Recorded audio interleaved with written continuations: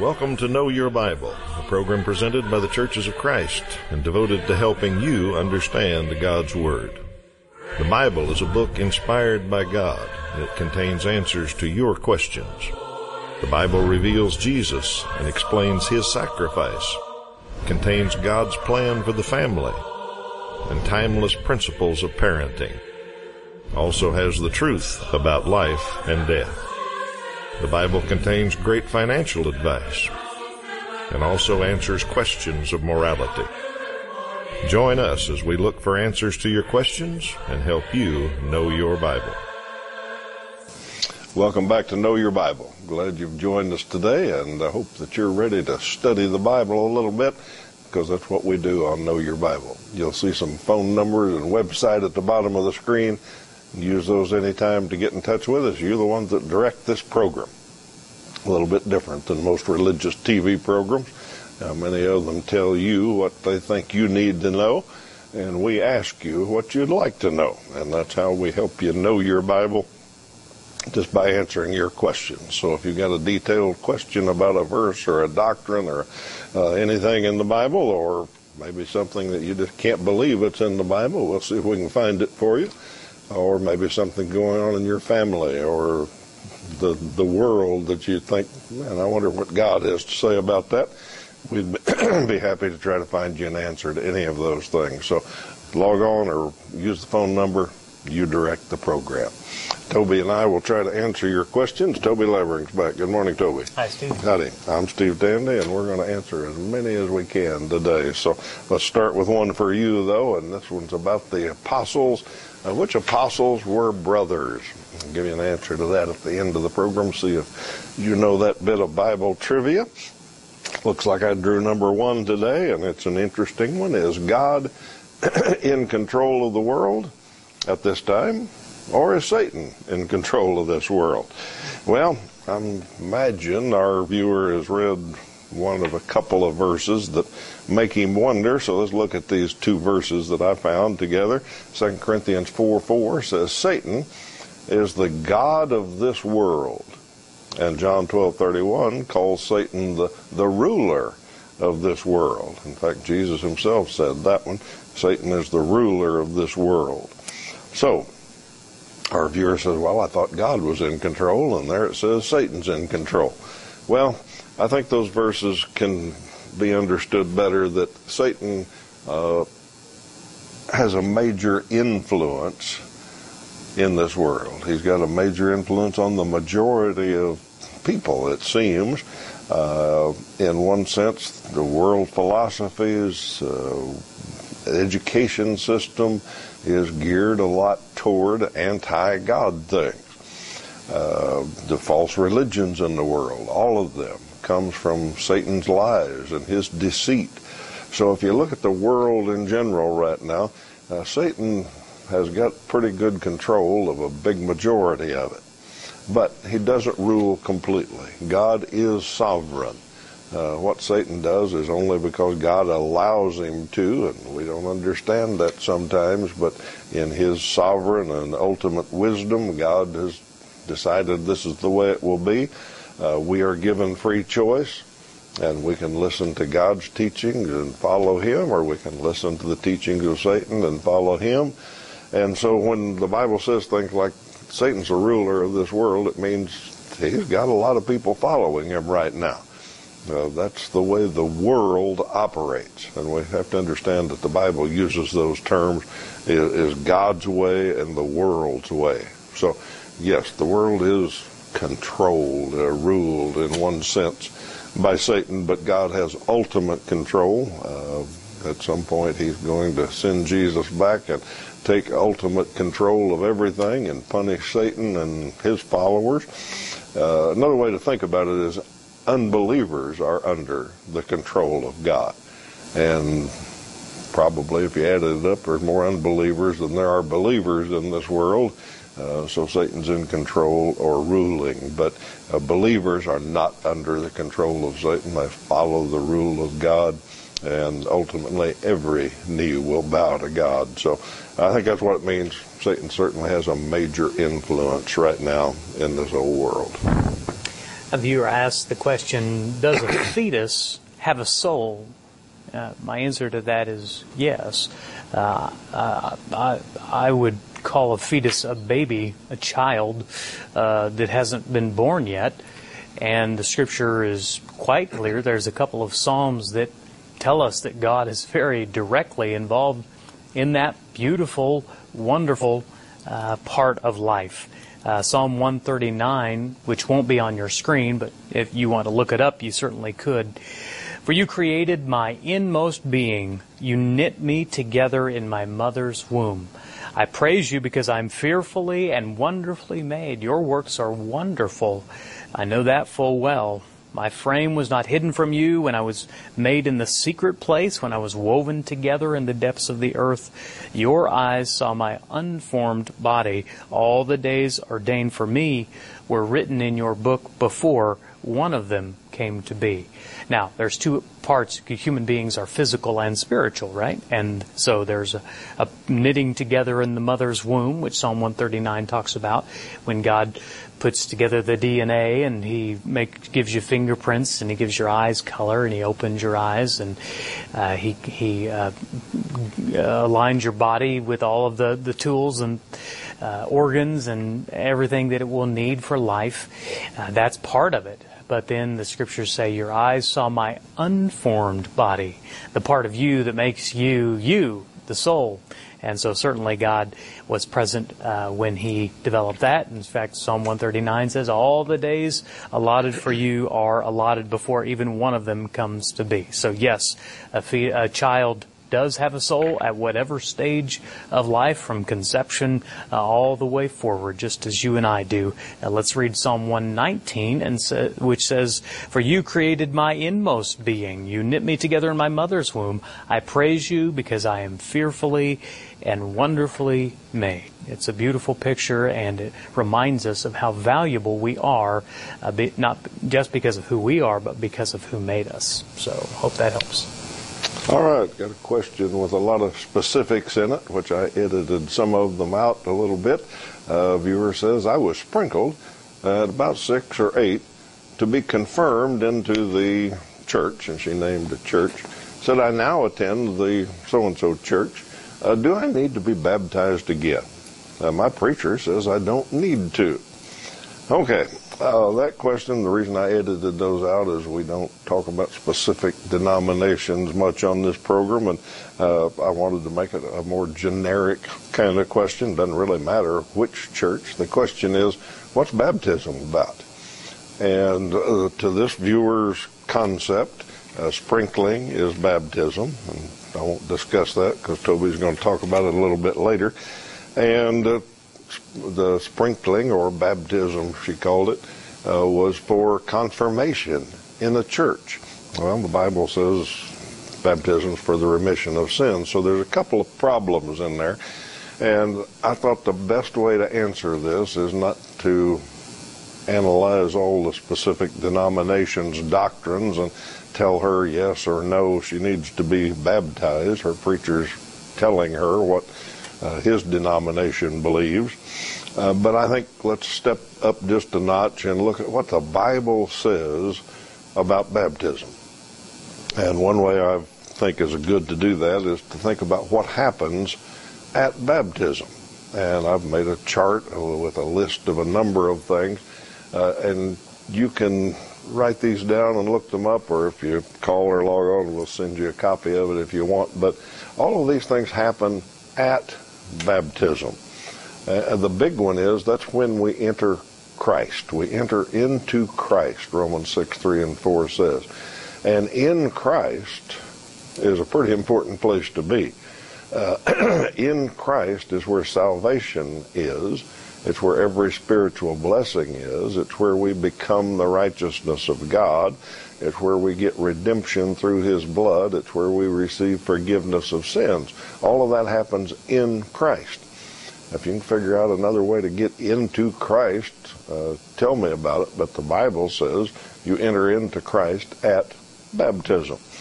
We gain a clear conscience at baptism, 1 Peter 3:21. We obey at baptism. We receive the Holy Spirit we are added to the church. All of those things are pretty important things, and they happen when we are baptized. That's the promises, that's the teaching. So I would suggest our viewer look at that list, whether she's been sprinkled for confirmation or whatever. That's not a biblical discussion. Do you want to be in Christ? Do you want to obey? Do you want forgiveness of sins? Do you want all those things I list? Well, that happens at baptism. So whatever that preacher says or whatever you've been taught, I'd suggest reading the Bible and saying, do I want all of those things? If so, I need to be baptized, because that's when all of those things happen. So hope that helps some, and encourage you to study that list and study the Bible for that matter. And that's my next topic here, is how to study the Bible. Some people have never seen a list like that or never read those verses. They just have heard what a preacher tells them. Well, the people in Berea were called noble in Acts because they searched the Scriptures. They didn't just listen to what Paul said. They looked in the Scriptures to see what they really said and confirmed that Paul was telling the truth. And that's what we say on this program, is don't believe everything Toby and I tell you. We think we're getting it to you straight, and we hope it is all believable and nothing's wrong. But higher than that, we encourage you to study the Bible for yourself. And a lot of our viewers do already. A lot of viewers haven't got started. And that's why we've got some tools that we think are great ways to study the Bible. Here are 8 lessons in an introductory course, good overview of the Bible, good introduction to what the Bible's all about. And when you're done with this, you'll know a lot more about the Bible. And then we've got some more advanced courses that go beyond this. A great way to keep studying the Bible for a long time with Know Your Bible study tools. And we recently added some online courses. If you'd rather do it online, we've got a way to do that. Just log on to oneway.worldbibleschool.org, and you can get started studying the Bible on your phone, tablet, PC, and you'll learn just as much Bible, just in a little different way. So we encourage you to do that. Phone number, website at the bottom of the screen all the time. Use those anytime you want, and let us help you study the Bible and know your Bible a little bit better. All right, Toby. You were asked the question about the 7 deadly sins. Are the 7 deadly sins all listed in one passage in the Bible? No, the 7 deadly sins are not listed in one passage in the Bible. There is a place in Scripture where there are 7 sins listed, famously known as Proverbs 6:16 through 19. It's not the same list as what's commonly referred to as the question you're asking about, the 7 deadly sins.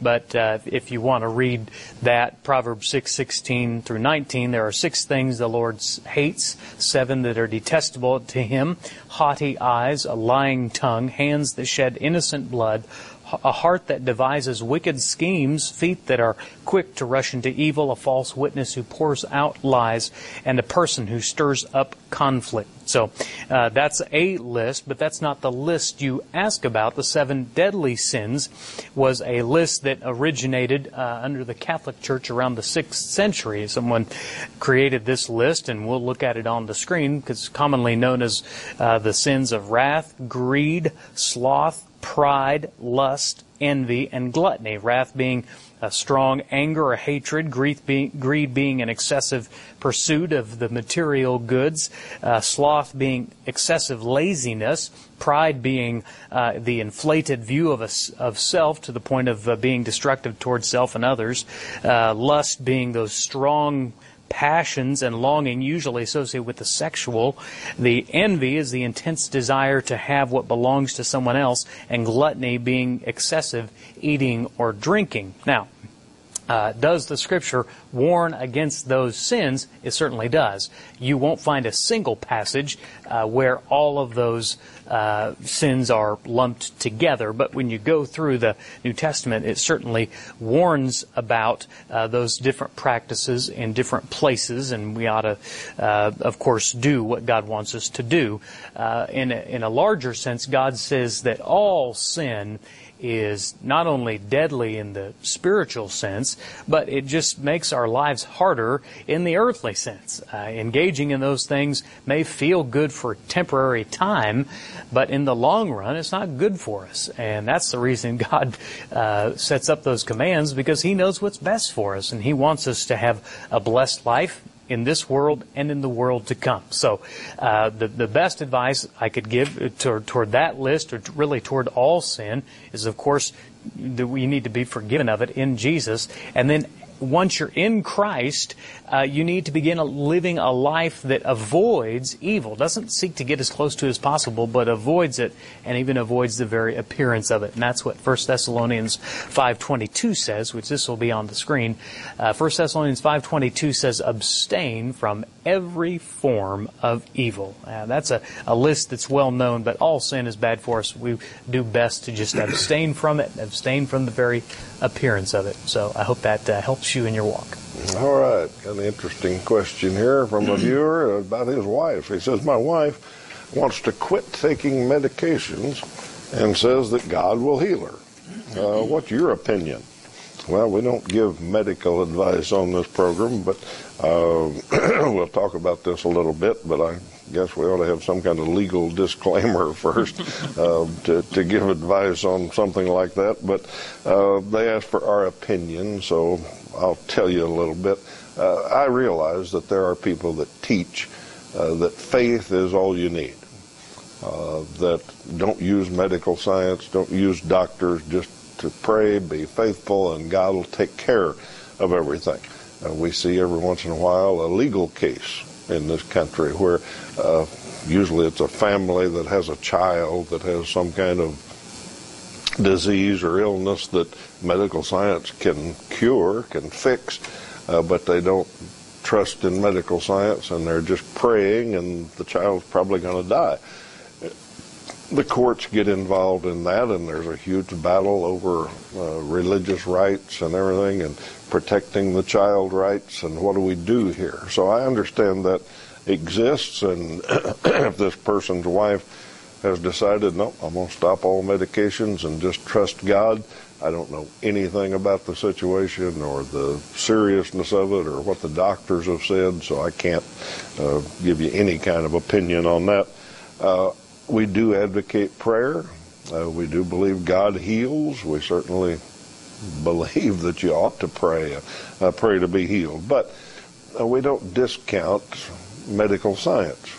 God gave us a brain to figure things out, and we've figured out a lot of things. We can fix a lot of things that we didn't used to be able to fix. And I think a Christian ought to use common sense and avail themselves of some of those things that science has figured out. The Bible doesn't discount medical science. In fact, Luke was a physician. He was called the beloved physician, a good friend of Paul, and traveled with Paul. And a physician was a good thing, even in those days. Paul himself gave some medical advice to Timothy. Timothy had some stomach problems, if you read over there in Timothy, and Paul told him what to do about it medically. Stop drinking the bad water. So the Bible's got some pro-medical advice in it. So, yes, we believe in prayer. We believe God can heal. But I don't think it's, in my opinion, wise to discount medical science and eliminate it completely. You have to use your own judgment in that, and I'll leave it up to the individual viewers to think through that and make that decision. But I'd use medical science if it was me, I believe. All right, let me take this moment and invite you to visit a Church of Christ near you. This program is produced by the Churches of Christ. The Northside Church of Christ in Wichita, Kansas is our home church, but we're supported by lots of other folks in the Church of Christ around the country, and we like to mention a few each week. Today, let me mention a couple in western Kansas, a little bit west of Wichita anyway. Both Kingman and Pratt community have very active, fine groups of Christians meeting as the Church of Christ, and we like to thank them for their support. I invite you to thank them also. If you're looking for a church home, you'd be warmly welcome. You'd find a group of people at either one of those congregations people that think and study the Bible a lot like we do here on this program.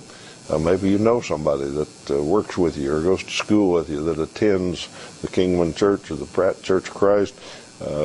Tell them you saw them mentioned on Know Your Bible, and you appreciate that program and appreciate them providing it for you. So whichever community you live in, drop in, visit them. Any community you're watching from, there's probably a Church of Christ near you. Drop in and tell them you heard about them on Know Your Bible. All right, Toby, what's your viewer after here? As you mentioned, baptism question. We get that from time to time here on the program, and always happy to help. And baptism, is having water poured over your head true baptism? No, it is not. Having baptism or having water poured over your head is called baptism by some, but it's not baptism biblically speaking, which is what we're about on this program. The original word, what is translated as baptize or baptism, is in a Greek word. It's just transliterated. It's just baptizo, and that word, the meaning of it is always to be buried, to be dipped, to be immersed. And there is just no doubt. There's no argument with that definition. That's clearly understood. When you're sprinkled, there's a entirely different word. Urentizod, I believe, is the word.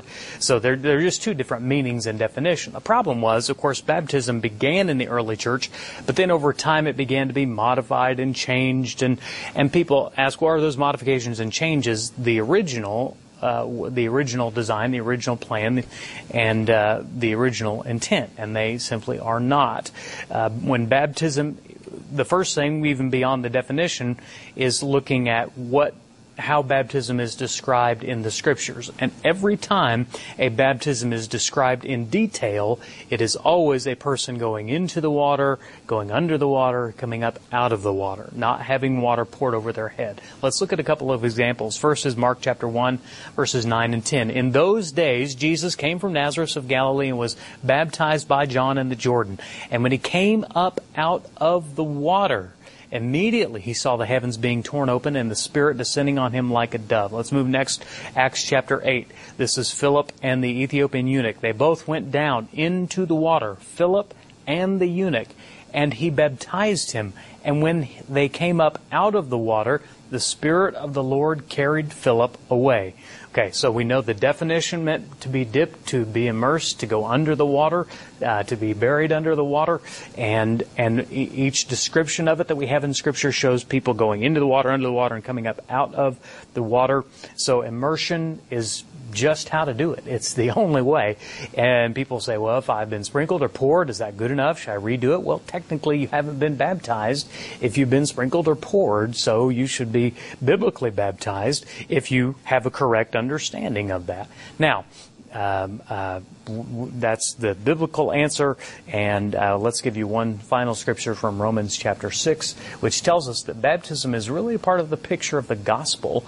We were buried, therefore, with Him by baptism into death, in order, just as Christ was raised from the dead by the glory of the Father, we too might walk in newness of life. So no pouring and sprinkling, any other forms are not true baptism. True biblical baptism is being immersed. I hope that helps. I thought it was interesting you said there that everybody agrees that baptizo meant immersion. Mm-hmm. And any church you're part of, ask them, and if they'll look at the history and read it, and no one will say anything except, oh yeah, baptism was always immersion. Yeah. When the church started. Yeah. In the first century and for many centuries thereafter, it was always immersion. Mm-hmm. But now we think this is okay too. Right. And many mainline denominations even that practice sprinkling or something, if you read their articles of faith and all that, they provide for immersion. Mm-hmm. If you want to be immersed, they agree, well, that's biblical baptism, and right. We'll do that if you want. But they just say, well, these other things are okay too now. So right. All we're doing is saying, that's what the Bible says, let's just do what the Bible says. That's right. And that's kind of our principle here on this program. All right, quick question. Was Jesus married is the question. Was Jesus married? The answer is no. 4 careful biographers would not have left that out. I think if Jesus was married somehow, and I know there's myths and legends and fiction books that talk about it, but the four biographers, Matthew, Mark, Luke, and John, were very careful and accurate. And if Jesus would have been married, I think they probably would have mentioned that little item. So, no, he was not married. All right, a follow-up question to that is, will you still be married in heaven? And the answer to that, according to Jesus, is also no. Matthew chapter 22, Mark chapter 12, Luke chapter 20 are all give us a very clear insight. Jesus addressing the resurrection and what life will be like in the resurrection. And in part of that, he says, and let's look at Mark chapter 12, verse 25, "For when they rise from the dead, they neither marry nor are given in marriage, but are like angels in heaven." When you die, the marriage covenant that you are a part of is dissolved. That's the nature of a covenant, that you are making that covenant, and in some wedding vows you hear, "Till death do us part." And that's something we kind of forget. Now, it seems a little bit strange when you think about it, especially if you've been married to someone for a long time, 50 or 60 years, to think, gosh, we both get to heaven and then we won't be married, and how will that work? And God's going to work all of that out, but the world that we go to is going to be very different in so many respects. Now, obviously, I think we'll still recognize our spouse. I think we'll still know our loved ones and our families. But the old ways of this world, the old order of things, will have passed away, all of it. And so we'd like to know more about what that means and how exactly that's going to work. But I assure you that if Jesus said it's true, then that's the way that it is. So hope that it helps. I think God's going to work that out. I know that He will. Perfectly in a perfect relationship and all that. One way I think about it is the purpose of marriage on earth was to populate the earth, procreation, and to complete each other. Males and females weren't complete separately. Well, in heaven, we're going to be complete, and we won't need to procreate. Right. Yep. So the purpose of it is gone. The relationship's surely still going to be there somehow, yeah. and God will figure that out, yep. And we'll let Him handle that one. But I can handle the trivia question. Which apostles were brothers? And there were two sets of them, actually. Simon, Peter, and Andrew were brothers, and James and John were brothers. So those were the only two pairs of brothers in the 12. It's interesting, he picked two pairs of brothers out of the 12. We're glad you've been with us today and hope that you come back next week as we answer some more of your questions. Till then, we hope you have a great week.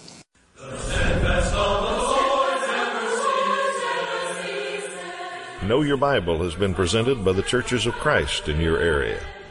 Churches of Christ are non-denominational, and each congregation is an independent group of Christians seeking to do God's will. Our goal is simple New Testament Christianity. We follow the Bible as our only guide. Contact us with any questions, and we encourage you to visit a Church of Christ near you.